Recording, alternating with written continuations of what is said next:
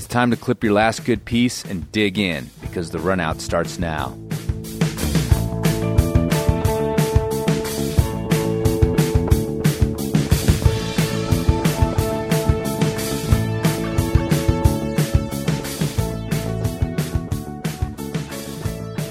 Andrew, this has to be short. Why is that, Chris? Because I'm in an undisclosed location and we have to move every 30 minutes. Shit, what did you do?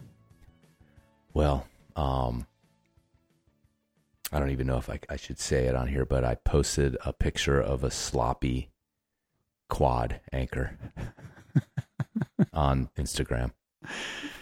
Oh my goodness. Okay, this is serious.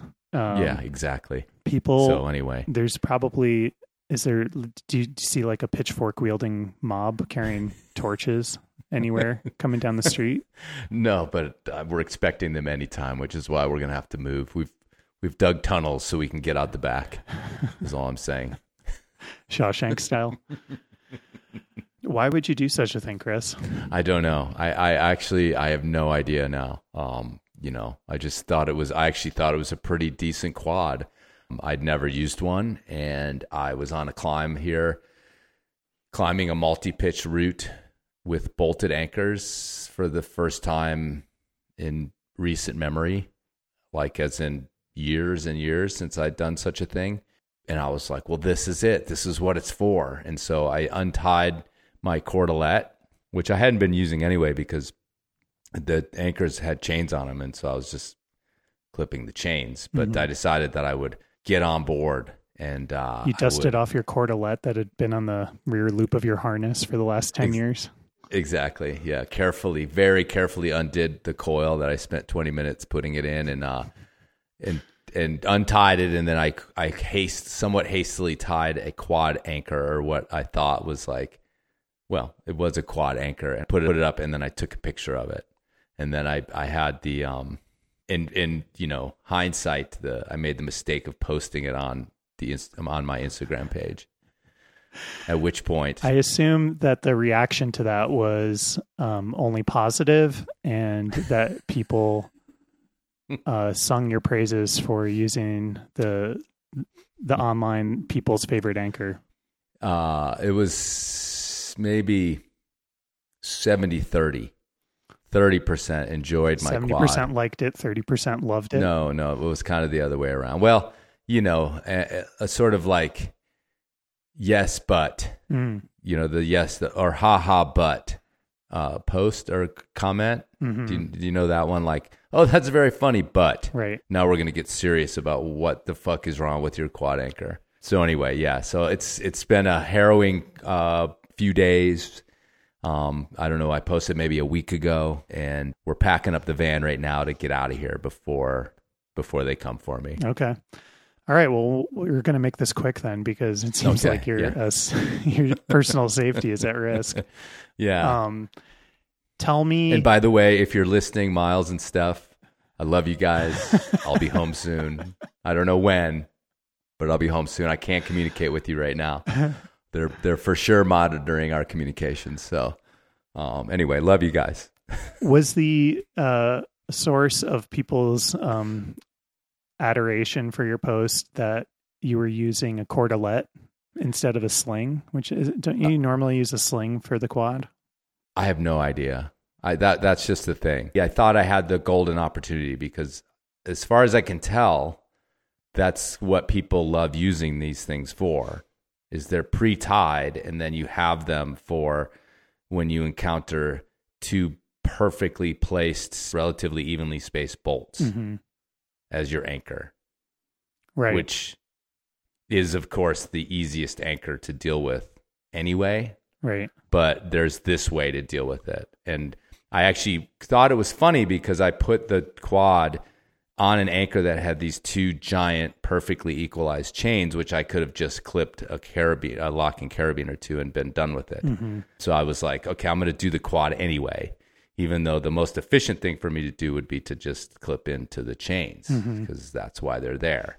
To get serious, yeah, I thought it was a pretty good quad, actually, but but apparently not.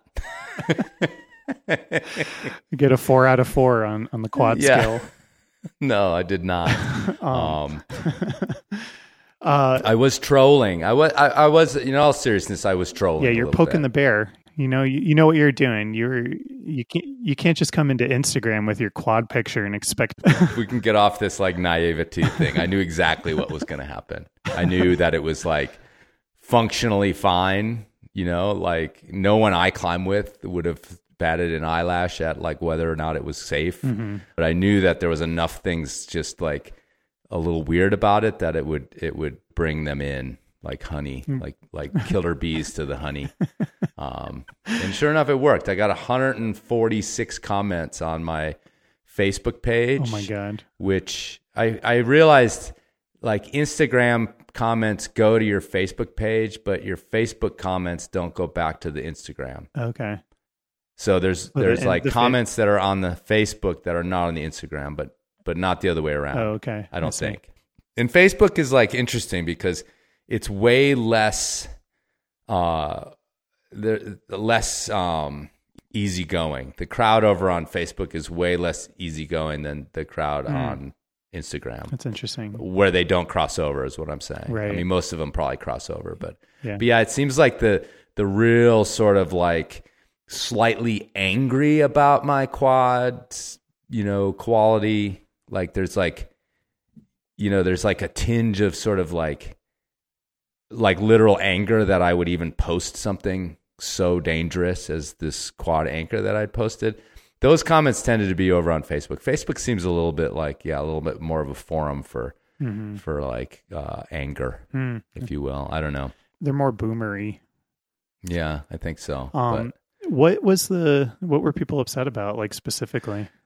Well, the one thing I will concede slightly. Give them nothing.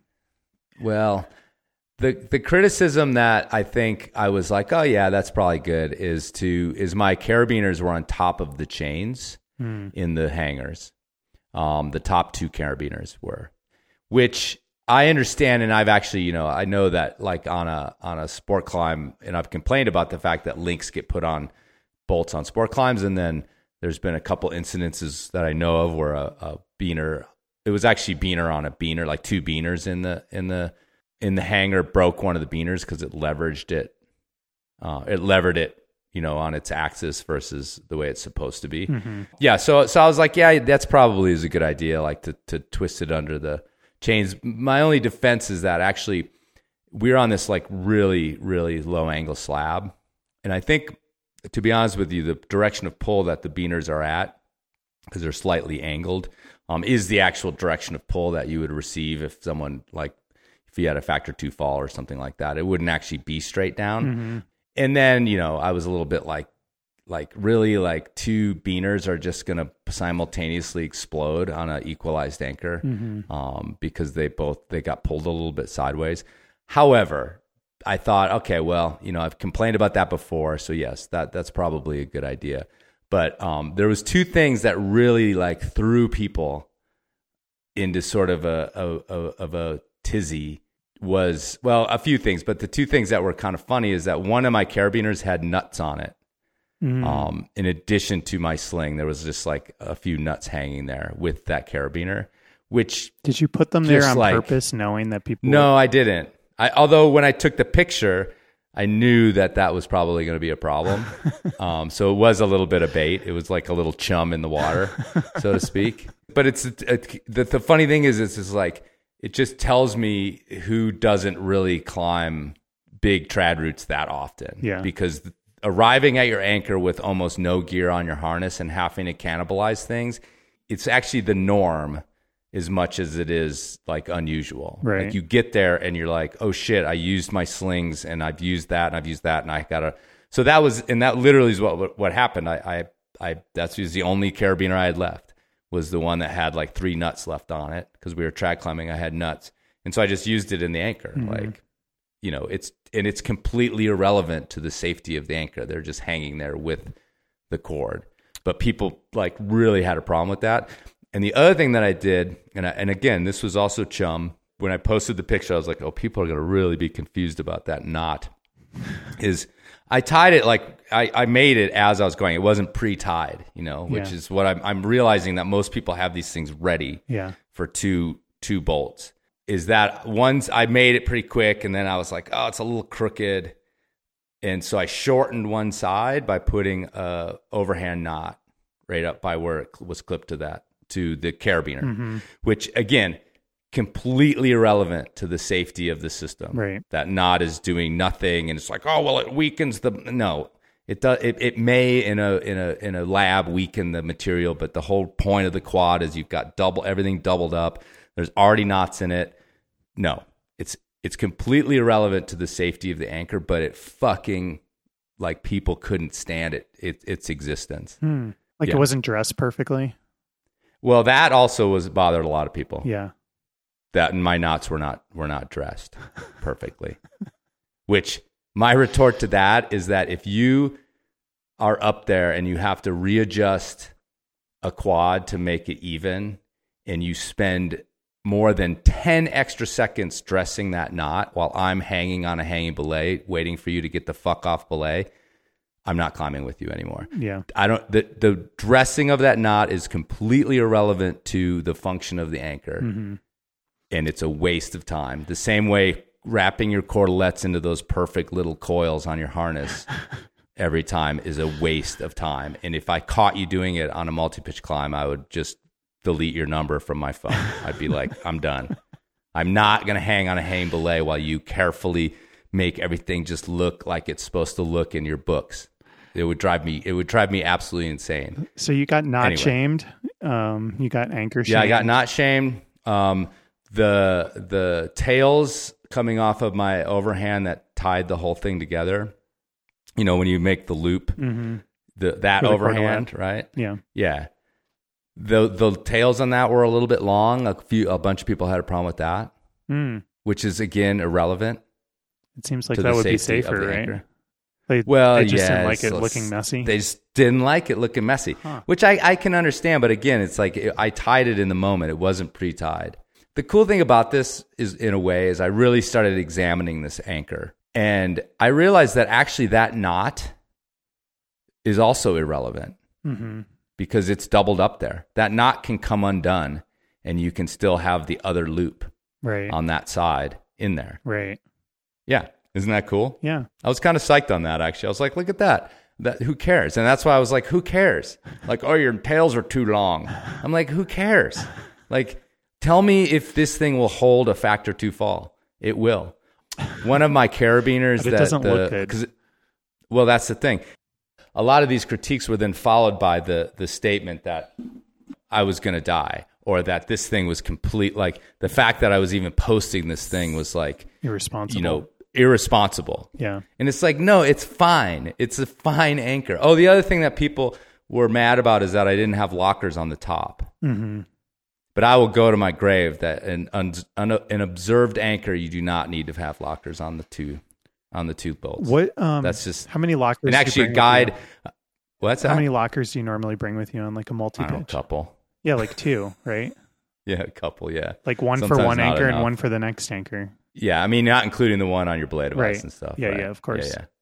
Yeah. So, well, and actually a guide piped in because I did sort of bait our favorite guides to come in and comment. Yeah. And I mean, not bait, but I sort of referenced them, and they sort of ambivalent about the lockers a little bit, making the point that again it was an observed anchor, and what that means is that someone's there. It's not a top rope anchor that you're not looking at all day. And if you're a guide and you have a top rope anchor, yeah, you're going to put lockers on there. But I just don't think it's necessary on a observed anchor on a because it's redundant. You've got the two things. That's what makes it redundant. Right. So, yeah. Anyway. Well, that's fascinating stuff. What's like the best pitch for using the quad? It's just, you think it's just that people like to have this thing pre-rigged on their harness and then they can just throw it on an anchor? I don't know. I mean, people are probably already some people are probably already breaking a tooth right now, like grinding their teeth. But, when we've messed with these in our clinic, and again, this was just me, like, first time I'm like, I'm going to use this thing. And part of the joke was, to me, part of the joke was that it was on top of, like I said, these, mammoth chains that were there already. Mm-hmm. Yeah, and even the people commenting were mostly talking about using them on routes that have bolted anchors. And then when I see like the videos, they're always either someone's bedroom, their teaching board, the thing they've got attached to a tree or to the wall or whatever with two bolts perfectly even, et cetera, or it's like Red Rocks where at this point, like on any trade route, the anchors have been replaced with two bolts. Mm-hmm. And so I was like, is that what it's for? Is it useful for on the fly, like equalizing pieces or even bolts that are uneven and spread apart and in different places? Like, what's your take on it? Well, because that seemed to be everybody's like reference point was that I do like the, because they got the joke, but they're like, I do like the quad because I climb here in the Northwest and there's like these gigantic bolted routes there now up these big granite walls, and they have, they're modern and they have two bolts, 1 foot apart, perfectly even. Mm-hmm. And so, yeah, I think it's pre-rigged. You go snap, snap, snap, and you're on your way. Right. Is like its shining use, right? Yeah, I think that's it. I think it kind of ticks all the boxes in that Serene acronym. Like it's kind of got a little bit of self-equalization going on, which, used to be the sliding X thing that people used to do. And that was popular back in the day, but now no one does that anymore because of the extension issue that could happen. Mm-hmm. I don't know. Mm-hmm. Is there another issue with that, or is it just that's that. Well, that was always the extension issues. But the funny thing is that people were very commonly saying how they use it a lot to top rope on bolts. Why would you do that? Well, that's just the thing, is it's a situation that you have almost no multi-directional pull. Right. If you elongate angles on like an 80-foot top rope, for that equalized anchor to get any sort of significant sideways pull, your climber would have to be climbing like 30 or 40 feet to the left or right of the line, right. Like way the fuck out there to get any sort of like significant direction of pull. And so it's like one of those things where it's like you're using this thing to cure a problem that doesn't exist. Right. Yeah, that's crazy. Because there is almost no multi-directional nature to a top rope. Even if you climb 10 feet to the side, if you look at the elongation of angles, it's barely moved the direction of pull at the anchor if you're like 40 feet below it or whatever. And if you're climbing 40 or 50 feet to the side, well, then your anchor's in the wrong fucking place. Right. So it's like, and you've got this whole other problem, right? Look, I want to say this though. The thing that like gets me about it is like, again, I was like, it caused me to examine the quad, and I started thinking about its uses. I started thinking about mine and this idea of those beaners being under the chains and a few little things, but like the righteousness with which people critiqued it and then followed it with like almost some sort of attack on my character was what actually bothered me. Right. Me like not dressing my knots or like, my tails were kind of fucked up on that knot. Absolutely right. I'd rather have a clean knot. But like acting like I was like doing this disservice to the world and that I was like some sort of asshole because of it, and that you were so much fucking better than me because you could like, fail me on my AMGA course, which is essentially like most of the critiques was that. Right. Was like shit that nobody I know who I climb with gives a shit about, or would look at that anchor and be like, this is fucked, Calouse. Yeah. Only an AMGA exam right. person would actually like tick me for my tails being too long. Right. Which is sort of a racket, because then of course they can fail the guy and be like, give us another $3,000, dude, because you had your tails too long. Like, you know what I mean? It's like, and the level one top rope instructor, you need to fix those tails up, buddy. Totally. And I get it. Like, they are doing this institutional thing, but they were doing that to me, and I don't give a fuck about that shit. Like, yes, I would fail an AMGA guides course on day one. you know what? On purpose. I totally would. Yeah. And you know what? Whoever failed me has like a quarter of the climbing experience I have. So enjoy failing me, like your little power trip or whatever. You know what I mean? And that's what it was. It was these little like mini power trips that were happening on my comments. Like clearly, like these little power trips. Like oh my God! Like who is this? He purports to be an experienced climber, and yet. And honestly, people, this was the first time in 33 years that I had used a quad in a climbing situation, right? Like I've managed to get here without the fucking thing. Yeah. And so it's like, yeah, it was just really funny. You got tisked. It's just this endless thing. Like we've been making fun of it for a long time. Yeah. Right? Yeah. And if I went home right now and I built myself a board with 2 bolts in it, and I put a quad on there and did one little thing where like my knot wasn't dressed, I could post that and guarantee that I'll get 50 comments. Like no problem. Like I said, it's just like throwing chum into the water. Now, do you think people are joking, or are they serious, or somewhere in between? Dude, that was a big problem. That was a big problem when I was reading these. I mean, some of them were so straight, so like, I don't see the humor, because I mean the post itself had some humor in it, like, and a lot of the people got it, yeah, and a lot of people were like, I had to look up YGD. Do you know what that means? Like that acronym, and no, you're gonna die. Oh, you're gonna die. YGD. Yeah. So I had to look that up, and like, you know, the usual suspects were like, haha, and people were like, yeah, you should have had, you know, they got the joke. They were like, you should have had steel beaners. Like, what's wrong with you? Or like, your cordage is too thin. You should be using like, you know, 10,000 test cable or whatever. Like, people got it.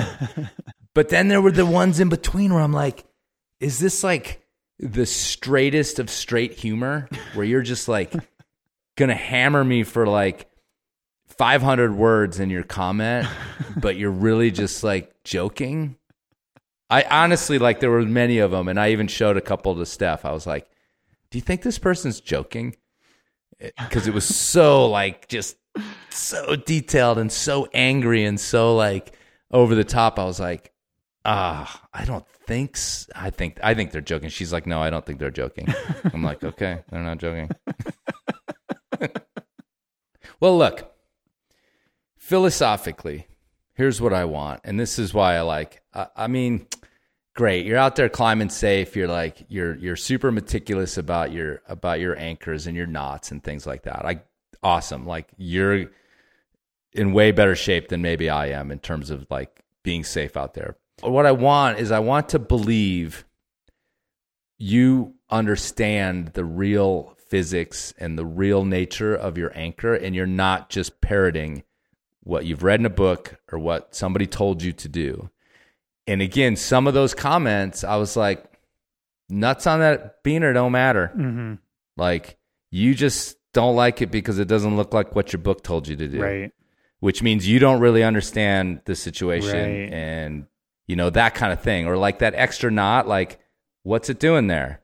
Well, if you climb a lot and you've climbed a lot of multi-pitch routes, you know exactly what it's doing there. It was there to shorten that one side, right, and it's irrelevant to the safety of the system.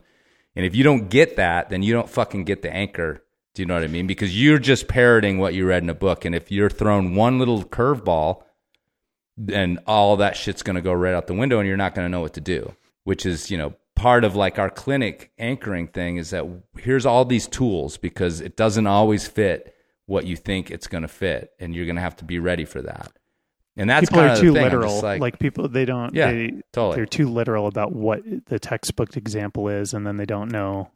Like, they don't understand the physics, or you think that their critique of little things that don't matter just kind of belies a deep, like the fact that they're confused about, or maybe just don't understand the physics of how anchors work in general. They don't have a real world understanding of what a climbing anchor is supposed to do. Okay, it doesn't need to hold 10,000 pounds, or that it can take many shapes and forms and achieve the same goal. And your climb is going to throw that at you. Right. You know, it's like, you know, when we went and saw Vince Anderson's presentation on climbing in Peru, you know, and he started talking about rappelling and what they do to rappel off those mountains. Yeah. And it's like, you know, he kind of like opened this little door to the secrets of the alpinists. And one of them was that they fill a stuff sack with snow and put their rope around it and bury it. And that's their anchor. Right. Do you know what I mean? Like, that's their anchor. Yeah. You know, like, critique that fucking thing, you guys. Like, it's like, but it does what it needs to do for them at that time, right? This snow is neve. It's not fully compacted snow, and it'll fail under the certain forces. Right. So, I mean, you know, it's humorous too, but it's like, it's kind of a little bit of that, like, state your opinion, but then back it all up. But it is just curious to like see the kind of culture of gear porn and anchor porn on Instagram. And I think that the quad probably would not be as popular as it is without that. No, absolutely not. It's like, that's why we've made fun of it. It's got a funny name, and it is like the number one most sort of posted about anchor that I've seen, you know, although there's the girth hitch thing where you put your master point on a girth hitch in the middle of the sling. It's gaining some steam, but it's not directional though. Right. Which I don't think matters that much. I don't either. Apparently neither do the girth hitch people that are promoting it right now. There's like a PR company that attaches itself to these, for some reason, these anchors. I feel like we should monetize this somehow. I feel like we haven't gone into the merch business yet at the RunOut here, but maybe there's a quad. Do you think anyone's patented the quad? A quad shirt that we can come up with.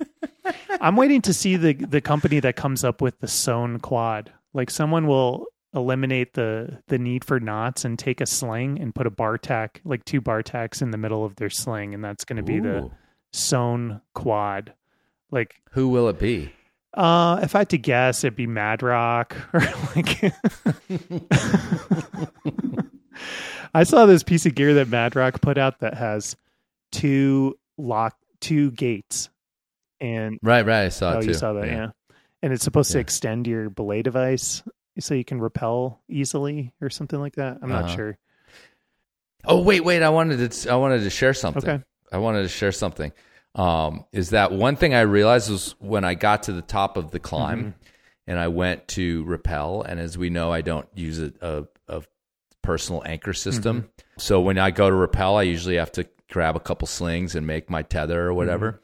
Dude, I grabbed the damn quad, still had it tied, and I girth hitched that onto my harness. Still with the quad knots on? Yeah, the quads, and all the knots in it and everything else. It was this great leash that had two or three places to clip it. Oh, wow.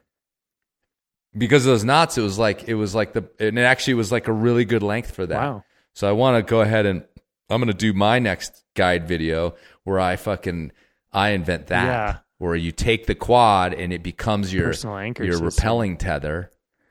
And it's perfect, actually. The distances and stuff actually work out really well to put your belay device and your clipping and all the things on it. So, all right.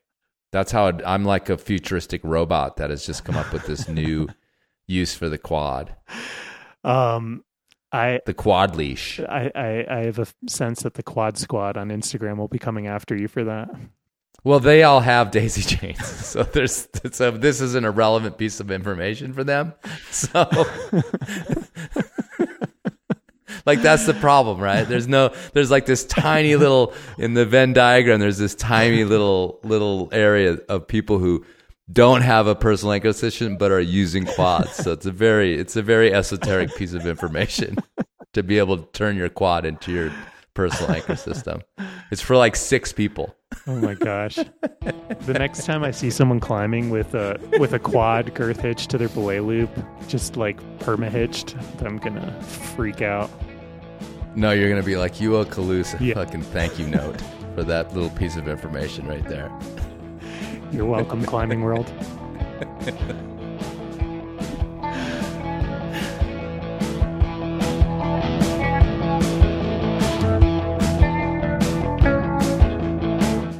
Luke Mihal is the publisher of The Climbing Zine and the creator of the Dirtbag State of Mind podcast.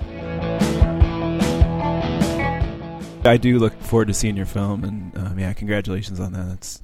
Thanks, man. What's your film? Yeah. It's a short about, or not a short, but about a 10-minute film on first ascent we did in the creek. Mm-hmm. Yeah. Are you going to the filmmakers dinner tomorrow night? I am. Yeah. Okay, cool. I'll see you there. Right on. I'll just be here in my house, not hobnobbing with Christy Brinkley or whoever the fuck goes to that thing. Celebrities. Christy Brinkley. Christy Brinkley. Wow. Tell me you haven't been following. No, the reason I said that is because telling me remember she was in a. Well, you don't last remember 20 this years. probably, but she was in a helicopter crash in Telluride, like 20 years ago. That's why I made a Christy Brinkley reference to Telluride. I'm just fucking. You guys are here. Okay. I'm looking way up here. Yeah. I did not know any of that. Tom Cruise, isn't his motocross track and shit down there somewhere? All right. I think he sold it, but Oprah's got her place. Anyway. Seinfeld. All right, you guys want to get rolling here? Nice. If any of that probably doesn't play since. Sure. Yeah. No one knows who Christy Brinkley is anymore. Actually, I thought maybe we could start with your just getting into what you've been up to for the last couple of months or however long you were down in Mexico. You did sort of a residency down there, and you got pretty industrial. So what was going on down in Mexico? Yeah, so I went to Mexico in December and for like 2 weeks, and then came back to Colorado and realized I don't know what I'm doing in Colorado in the winters anymore. Like I've never been a winter sports person, and definitely get the seasonal affective disorder, which I think everyone does to some extent. But so I decided to go back to Mexico for like a month and just try to see if that would be a place I'd like to live in the winter and stuff. And I really liked it, and fell in love with the lady there, which is a whole nother side story. But I let my passport expire, which you used to be able to do that and just come right back. But as of last year, they passed a law that you can't return to the United States with an expired passport, and you have to renew it at a consulate. So I had to renew it at the consulate in Monterrey, and it took like 2 weeks just to get in there to get an appointment. And it's like getting super hot in Potrero, It's like it's lovely there, but when it starts to get like 90 degrees, you're like you start to become irritable, and you're like, I'm not enjoying this, but I don't know why, And so luckily, it only took them about 2 weeks to process my passport and everything, and so I was able to get back. But it was kind of like one of those experiences, like, wow, I just like literally can't go back home right now, and it was kind of just an interesting experience. And I'd never been to a consulate as well, like a United States consulate, so that was kind of an interesting experience as well. So, did they give you the royal treatment? They did, yeah. So I got there, I didn't know what to expect, and there's like 1,000 Mexicans waiting in line just to get their tourist visas so they can visit the United States. They did. They like, oh, you're a gringo, whatever. Like, go to the front of the line, and they were, super super helpful. Way nice. The government employees there at the consulate were super nice. So you were generally new routing quite a bit down there as well. It looked like one new route that took me 2 months. Yeah, I will never put up like a cactus removal vegetated route ever again in Mexico. It took me 2 months to clean, and it was like in this super busy, popular area in Virgin Canyon. So if I wanted to trundle, I had to like was recruiting all these youngsters to like do trundle lookout for me at like 7 a.m. And so I had to do all the trundling at super early in the morning, and then just kept being like more and more and more cleaning because you want it to be 100% perfect, and it was like a 35-meter route. But so I wasn't doing that much new routing. I put up one 510 that took me 2 months. That's hilarious because I just was like, oh man, they're putting up some big ass route, like multi-pitch, gigantic thing. Just watching your social media. But that's classic. It was just. Yeah, and how'd it turn out? I think it turned out good. Yeah, people can let me know on Mountain Project, but they will. I did a lot of rebolting as well while I was there. Oh, so, right, okay. Yeah, that's probably more what I was seeing then. And that's pretty effective. So you getting bolts from from somewhere, or are they coming out of your pocket? From ASCA, yeah. Okay, ASCA cool. provided everything, and ASCA provides most of the bolts for bolt replacement in Potrero, which is pretty awesome that they've stepped up. Because I think other American climbing organizations could step up more there because we're one of the main users, and the infrastructure of like climbers coalitions in Mexico. There's one. I'm blanking on the name of it, but it's based out of Monterey, and they've been doing some awesome bolt replacement and other work in Huasteca and stuff. But from my experience, what I saw, most of the bolts that are for bolt replacement are coming from ASCA, which is kind of tough because you got to either drive or fly down there. And yeah, so I flew down with a bunch of gear and basically like placed, just about everything that I brought down. So have to bring another stash when I go back down there next year. So ASCA and ye shall receive. Yeah, should be their new motto. Love ASCA, man. They're a great group. Bare bones too. So we often lament on this show about the death of print media, but print's not dead because the climbing zine is here, and that has been your project for I'm not sure how long, but you find yourself in kind of an unusual space of being the unlikely last man standing in the print media world. Well, we always like completely dismiss the Alpinists for some reason. I know, but they don't count. Why not? I don't know. Nobody reads it. That's why. And it's easier to just say that all the magazines are gone, even though that's not true. That is easier. But then we're always like, but there's still Luke. And then, the Alpinist is like, hey, we still put out a magazine. And so does Gripped in Canada. Gripped still, I think, puts out a print copy, don't they? I'm not sure. I think so. I don't know. I think so. Yeah, exactly. When no one's sure. Well, you even just buying a magazine out in the real world is it's not what it used to be.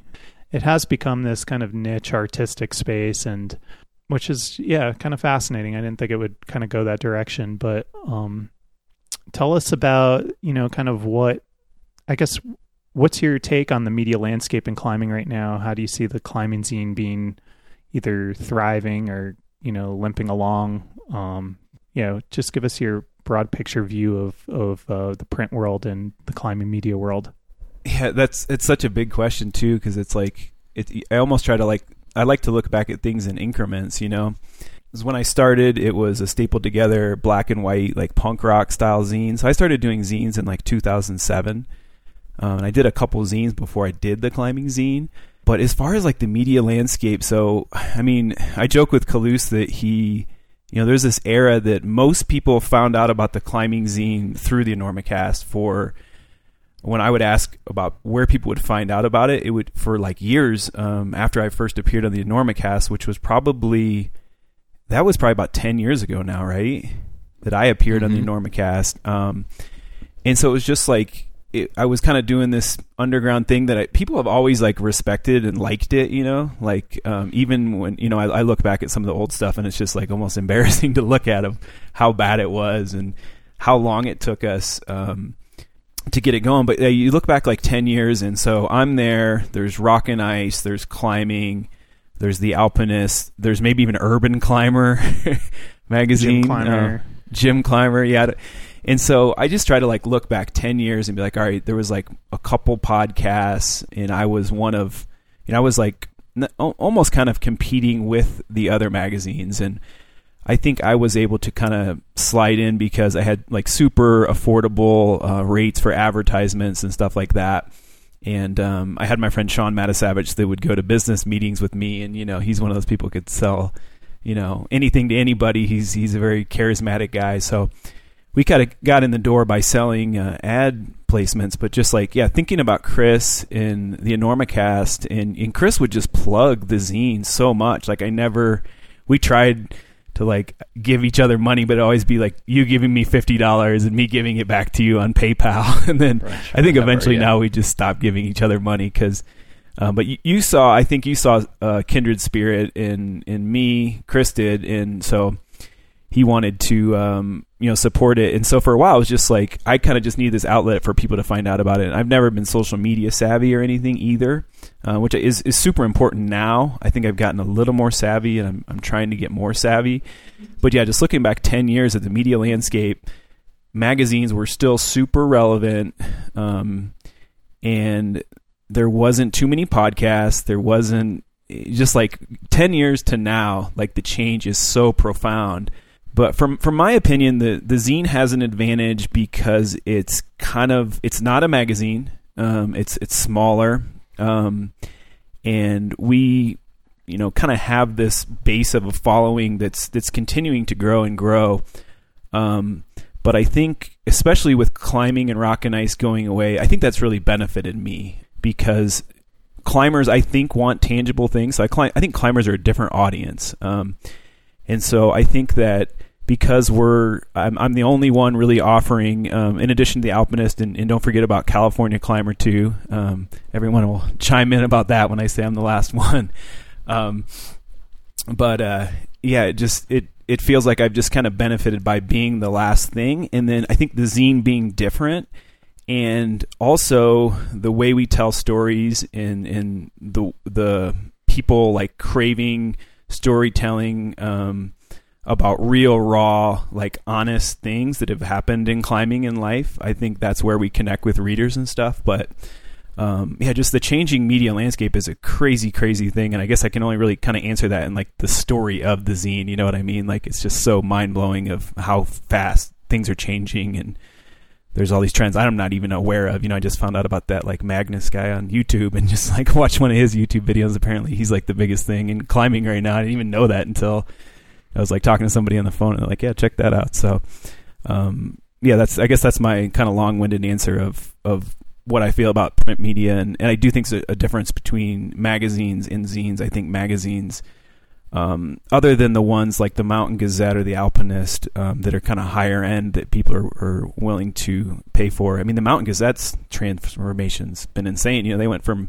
a free magazine that would be there for 10 years, go away for 20 years, come back for 10 years, and was always free. And now, I mean, their subscriptions are like pretty expensive for 2 issues a year, but they have a huge subscription base because the owner, Mike, is just really savvy at selling publications. So I think, print is not dead. I think many magazines are dying, and you find out about more and more every day. But I think, especially with the climbing audience, I think there's a craving for tangibility and something you can hold and get your eyes away from a computer screen. So, I've kind of gone full circle on these questions, where it seemed at one point, probably 10 years ago, insane to me that I would write a piece and it would be edited and then put into a design file alongside pictures and then printed in a magazine in China that would then get shipped across the ocean to the United States, or it would be distributed,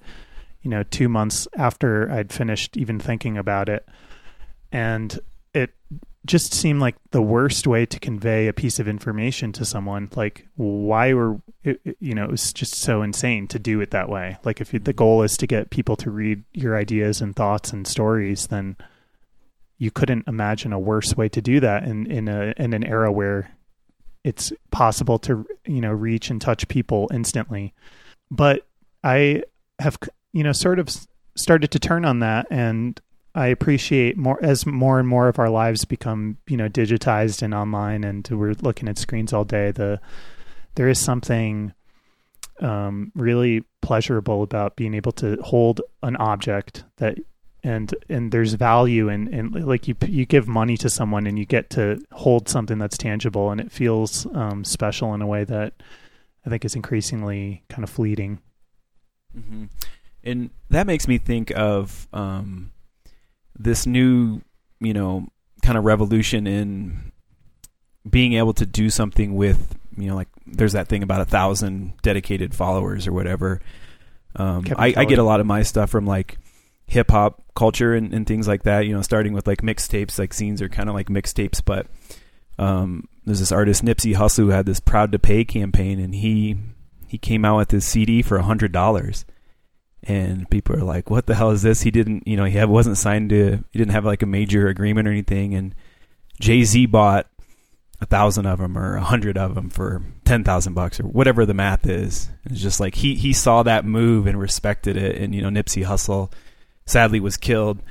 But I think trends like that are an important thing to look at as well. So it's like, I agree with you. I think more and more people are going to come back to tangible things. I mean, I even see 21-year-olds that they're coming full circle of like, I meet more and more 21-year-olds that are like off social media and like they love things like the zine. So I think there's a coming back, not just for like people of our age, but I think even younger people that crave this thing. Like people are collecting tapes now. Like we all know that tapes are like the biggest garbage invention ever, next to CDs or whatever. But people are collecting tapes. They sound way worse than CDs. Yeah, we have a tape player in our car still. And they sound terrible. Like so noticeable that you didn't even notice when I was like a middle schooler and just ruining the tape by playing it over and over again. They sound terrible. Yeah, but now you got 20-year-olds who never had anything but iPhones or I don't even know if they had iPods, but they're collecting tapes because they want something tangible and it's almost like nostalgia for something you never had. So. Well, let's talk a little bit about the business model, because the thing is it's like often blamed on this idea that, people want to just get everything instantly and look at it online. But honestly, the advertising landscape changed a lot in the last 10 years as well, also related to the internet, to where, print ads were just the value, or at least the perceived value, because it's always been, advertising is just perception, really, of what something's worth. But went down while it was, Facebook and Google just took over the advertising world. That has killed these magazines as much as a lack of desire for them out in the world. Because you always had to have both. You had to have subscribers, but you had to have that. The ad revenue was what you really needed.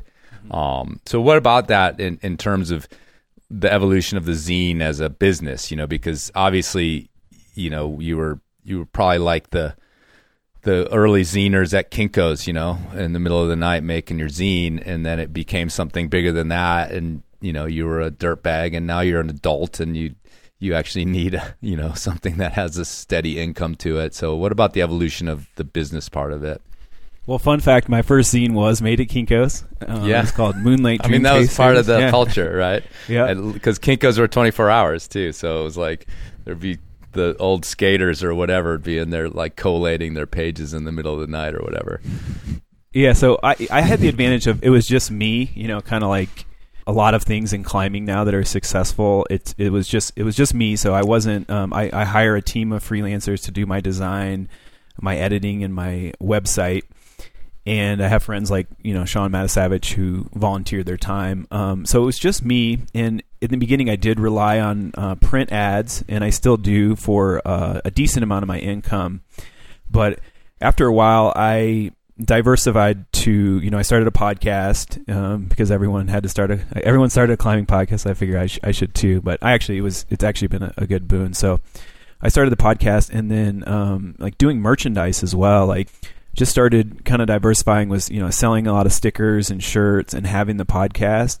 So it wasn't like as big of a deal. In most of the companies that support the zine, like I charge less, I'm sure, than Outside or any of the other publications for ads. So I've been able to retain most of my print ad sponsors just because the price is so affordable. And occasionally I'll get dropped by a company that isn't doing print anymore. And ideally, I would love to have the zine be free of ads someday. That would be like a dream, but then that would need more support from subscribers. And that's why I kind of push like the Keep the Zine Alive campaign and stuff. But with the zine, I just don't have that much competition anymore. And more people are still finding out about it. So I rely much more now on subscription dollars than I did in the past, where, you could just, like a magazine could just rely on ad revenue for a long time. But that has dried up in the print space. But like, going back to the Mountain Gazette, I hear that they have a certain amount of spots, and then they'll make companies like compete for it, So the other part of this conversation too is the internet was able to do so much better with like just report. Remember like the hot flashes column in Climbing Magazine where somebody did a 13D and then like Andrew was saying 2 months later it's in a magazine, like Instagram does that so much better, or YouTube or whatever. So I think that's the other part of the magazine thing. We never did that with the zine. It was just always stories. Dabbled in gear reviews for a while until we realized we were kind of BSing our way through gear reviews and didn't really want to do that anymore. Oh, really? Yeah. Gear reviews were BS, huh? They all are, people. They all are. I feel a rant suddenly cooking up inside that maybe I'm going to write at some point. But you just kind of tipped me off on an idea here, Luke, about I just had these flashbacks to the amount of feedback that I used to receive and we used to receive at Rock and Ice about, the magazine being full of ads and just what a bummer that was. And so people just used to like, it was kind of like the lowest bar of criticism was like, this magazine's full of ads and blah, blah, blah. People would rant about that, but it's interesting to see how we now live in this world where literally everyone has become an advertisement for some company or something that they're doing on Instagram. Like the companies who have found their way to like pay people, pay influencers to hawk their products and to promote their brands and to promote their messages, and it's turned everyone into an ad. And I find that ironic and also just infuriating at the same time, because the critique about advertisements in magazines has always seemed to me to be like just one of the dumbest ones. And so you just kind of mentioned that you'd like to move to an ad-free model. So I was curious to hear what your reasons and motivations are for that. Do you have that knee-jerk response to seeing any kind of paid placement in the pages of a magazine, or like, I guess, where does that come from? It would just come from if the company stopped doing it, because I've never had that critique that there's too many ads. And I once did the ratio that we had the highest ratio of stories and photos to ads, and we used to pitch that in meetings and stuff. So the only in the companies I have are like Patagonia, Black Diamond, Osprey, Petzl, just great companies that I've been working with for a while. And then we have some sponsors like Natives Outdoors and Access Fund, American Outback Club, So I would only stop doing the ads if they stop making placements. Personally, just because I've never had too many BS ads and have never had that critique that there's too many. I think we only have a small amount of advertising in it. So, because that money is super helpful. With printing getting so fucking expensive, that's been the big crux of the last few years. Is my print costs have at least doubled, and then sometimes my printer's like, and I print in the United States, but he's like, I got to get this paper 5 months ahead of time, and with supply chain issues. So how are you selling ads now? I mean, do you go to the trade show? Do you reach out to, who are you, like, how do you do that? Because I guess I ask that because I imagine that a lot of marketing departments at these companies, if someone were to walk into their booth at the trade show and say, I've got a little magazine, do you want to buy a print ad? They wouldn't even know what that word print ad means. Like, because we do live in this landscape where marketing budgets go to, so many different things, including paying all of these fucking losers on Instagram to sponsor their products through these deceptive posts that they're making. People, I'm sure, who at one point in their life would have critiqued magazines for having too many advertisements in them, have themselves become the biggest sellouts. Come on, calm down. All right. I'll save it for Evening Sends. But yeah. So anyway, that's my. I'm just curious to know. Like, do you find a lot of people like we don't even have budgets for print ads now? Like, what are you talking about? Or is there a lot of like kind of curiosity and like warm reception to the idea that someone's out there making a magazine still? Yeah, I need to get back on the ground and start pitching. I think that maybe that Climbing Wall Association annual get-together is maybe a better way now to start pitching, but most of my clients did come through Outdoor Retailer in this pre-pandemic world. Go to Outdoor Retailer, make a pitch, try to get a yes, because I think you can get a yes face-to-face with somebody a lot easier. And so, yeah, most of my clients did come through OR and sit down face-to-face meetings. And then that's my fear is like this person leaves a company and then the next person comes in with a different idea. And it's not like the greatest fear, but I do think that could happen someday. So a lot of times there's these, like Justin Roth, who's my contact at Patagonia. I met him when he was working for Urban Climber in 2007 or something, so, but then occasionally I'll get these days I'll have like Kilter just reached out to me and was like, we love what you're doing. We want to just sponsor, so occasionally I'll get something like that. But I miss that OR was this central place where a lot of things went down. I truly do miss that. And that has probably hindered me a little bit with getting new business. But I do think that whatever it's called, that like indoor, the Climbing Wall Association, it was in Pittsburgh this last week or something. CWA. CWA, yeah. I do think I want to start probably going to that next year or something because I don't get the feeling that Outdoor Retailer has that synergy and centeredness. And I went to the big outdoor gear show last year and they were very low on climbing businesses. So I think there's something, International Climbers Festival is good too, but there's not a lot of like sit down meetings there. So I want to kind of get back and try to get some new business with going to, but it's just that face to face. If you can make a good pitch and you can connect with someone, and sometimes it takes, you make a connection, but then 3 years later something happens too. So I think that like you can't really, just going back to these things that are timeless, like face-to-face connection with people is really what got people excited about the zine. And 10 years later, some of those sponsors still have the same people in the office or are still sponsoring it. So yeah, and let me ask you some questions about like back to this evolution thing too. Because we've commiserated over the years as the independent media in climbing kind of seen and commiserated the lack of money or whatever, or our business acumen. Because I've found, with my thing and with your thing too, I mean, we're sort of creative people and we sort of pulled these projects out of our butt one day and decided that we were going to go for it. And like the business part probably came later for you as well as for me. Like, I'm going to print this thing at Kinko's and hand it out to my friends. And then, later on it was like with me with the podcast, same thing with the Enormocast. Like, I'm going to make some of these and we'll see if people listen. And then, the business end of it sort of came in afterwards, and I'm not very good at it. Again, like I'm sort of the creative producer in a way. And when we were talking about whether you would get rid of ads, and Andrew's thing with where they were getting critiqued for too many ads, with me, if I could get rid of that part of my job where I have to talk business and do contracts and all that sort of thing, that's the reason I would get rid of it. Although at this point, I think my fans would be pissed actually if I didn't have ads on.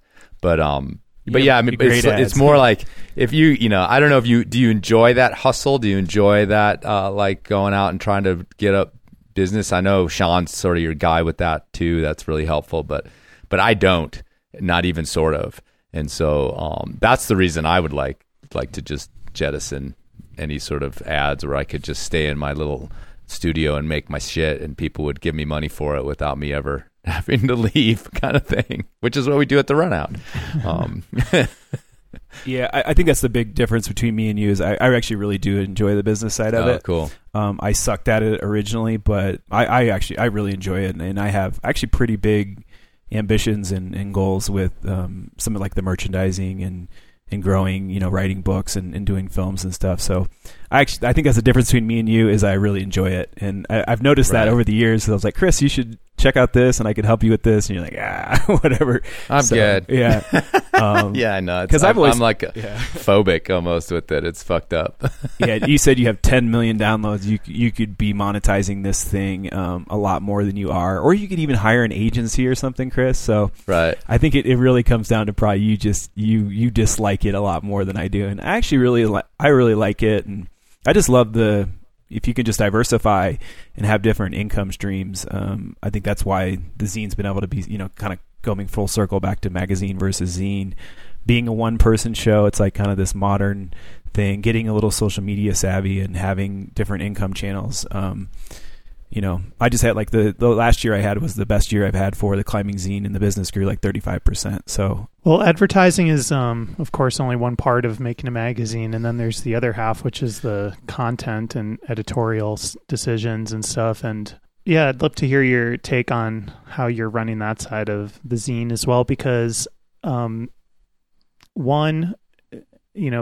magazines used to serve a function, and they were a platform for people to share ideas that they didn't have anywhere else in their life. And so, but that of course isn't true today. Everyone has their own platform. They can publish their thoughts wherever they want. And at least in climbing culture, that often seems to take place on Instagram. So what is the pitch to getting writers on board and photographers on board? And how do they come to you? Do you assign ideas? How does that work? Yeah, it's a little bit of both. I have my writers that have, like a Chris Schulte or something that have written for me and supported it since the beginning. And Chris is such a good writer. I'll just see something that he writes, like some Schulte rant on Instagram or whatever, and then I'll publish that. People send me pitches too. I'm always encourage people to send me stories. About 95% of what I get is not super high quality writing. It's like this trip report, like I did this, and it's like, do you read the zine? Like the zine is not a trip report style thing. So it takes so most of what I get in front of me is not something I try to hit everyone back over email. But as like writing is a craft, and it is there's a lot of different ingredients to a good story. So it's a hunt, man, to find the 5 story. I probably publish now 10 stories a year, and maybe 8 of them are from other writers. So I'm looking at just finding 8 stories a year, and it's a challenge. It really is. But I feel like every time I'll start to freak out, like waking up in the middle of the night and like, oh, I don't have enough stories. I'll like the next morning, a beautiful story will be in my inbox, But so I hunt, and then I have the typical array of contributors that ebbs and flows over the years. People kind of have runs that they'll do 2 or 3 stories in a row and then not do it. And then sometimes I'll just meet people at events, like at Mountain Film or something, just meet an incredible person, and they'll tell you they'll write for you, and usually they don't, but just those like festival connections, and especially with photographers and artists too, that's really helpful. So I'll also wait on a publication. I think at Climbing Rock and Ice, you probably didn't have that luxury. Like, let's wait a month.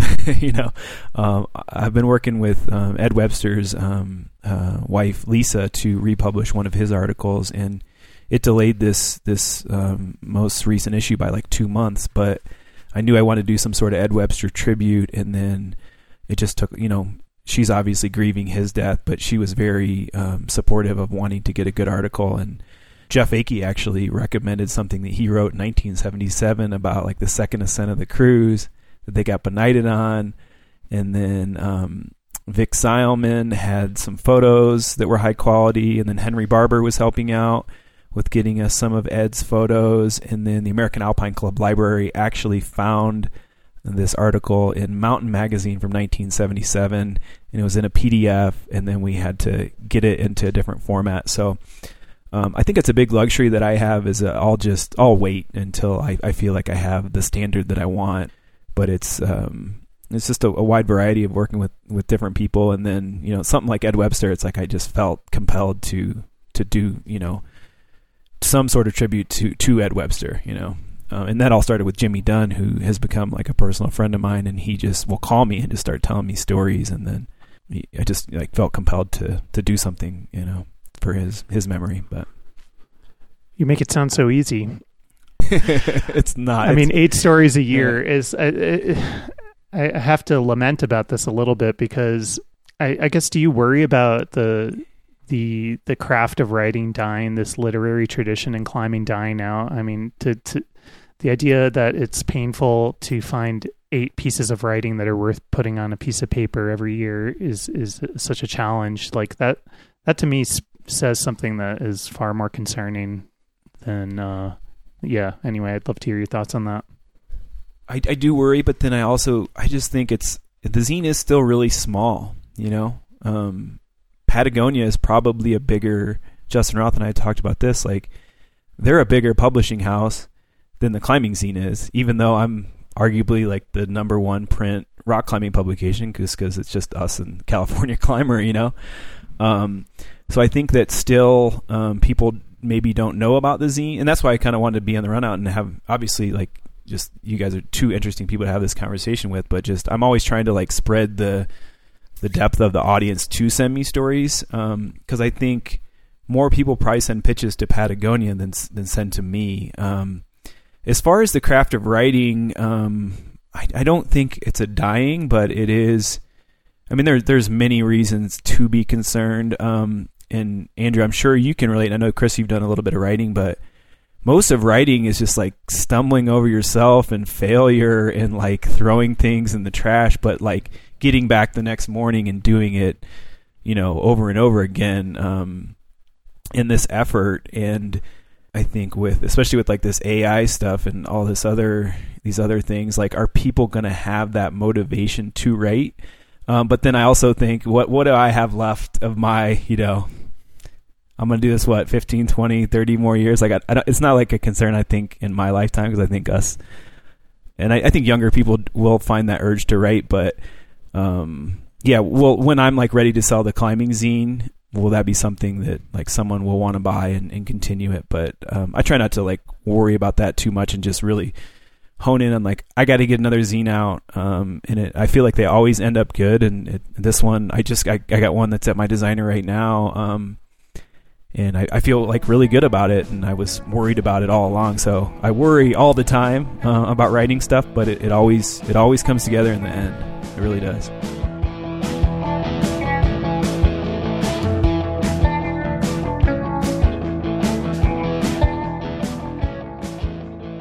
What happens to your mind, your body, and your soul if you eat only McDonald's burgers for months on end? Well, in a recent experiment, Scottish climbing ace Dave McLeod did just that with surprising results, even to him.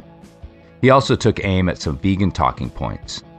And so I would agree with the vegan movement with much of what they say about the problem. It's the solution that I would disagree with. So their solution is just don't eat beef.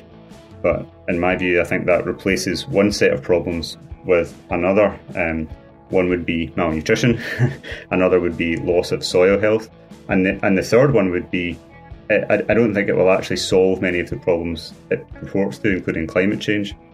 So join us at patreon.com/runoutpodcast to hear the rest of Dave's take on his experiment, the science of nutrition, or lack thereof, and why you vegans ought to hug a cow once in a while. That's patreon.com/runoutpodcast. That's patreon.com/runoutpodcast to support the RunOut and become a rope gun today.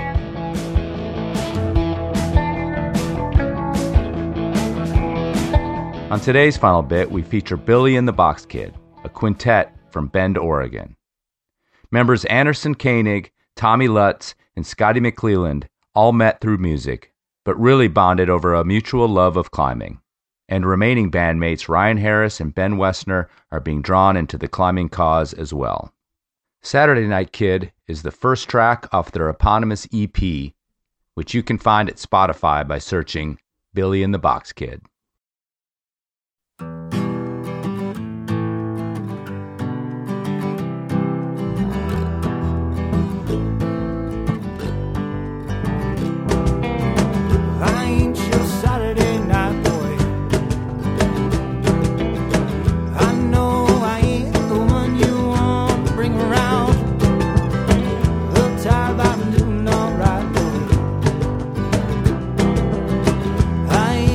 Let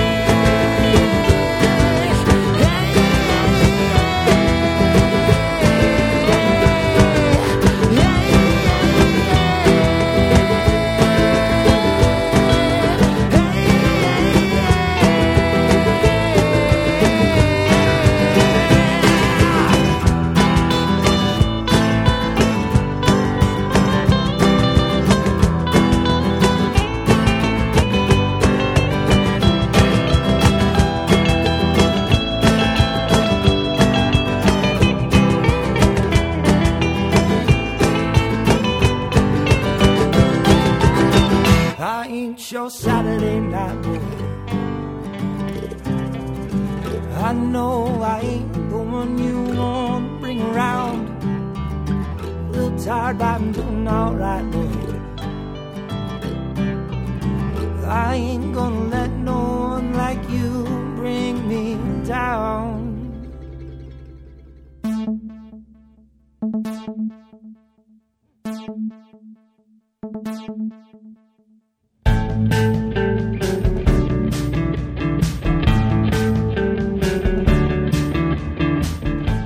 You've just finished another episode of the RunOut Podcast.